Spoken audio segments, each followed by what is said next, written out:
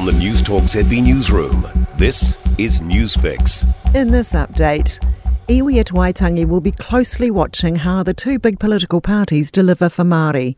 After some confusion, Prime Minister Chris Hipkins and National Leader Christopher Luxon are now set to speak at the annual parliamentary pauhuri this morning.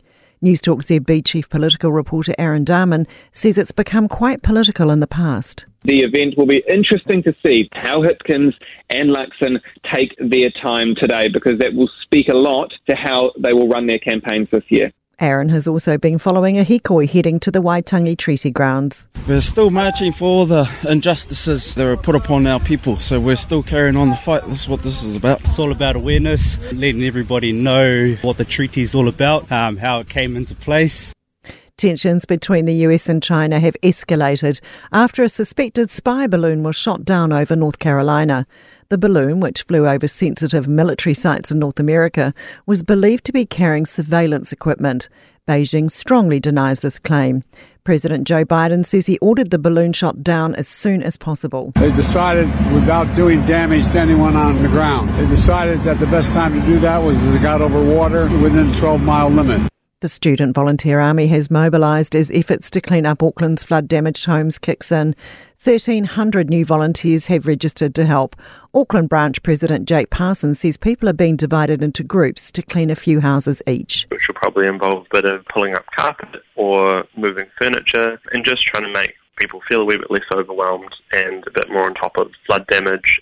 Police are trying to establish what led to a person being found dead at a Christchurch home last night.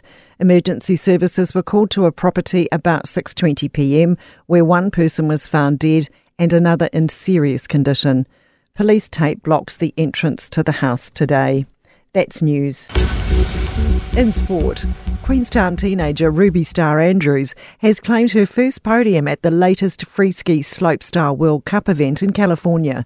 Andrews posted a score of 70.8 on her first run to bump into third, a mark that held up through the second run.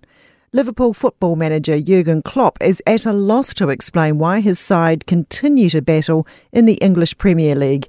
The Reds have crashed to a 3-0 loss at Wolves, leading them 10th on the ladder.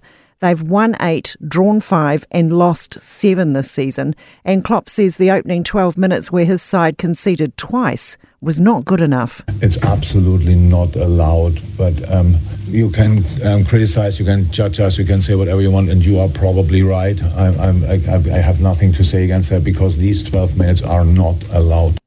That's sport. I'm Sandy Hodge. For more news, listen to News Talk ZB live on iHeartRadio.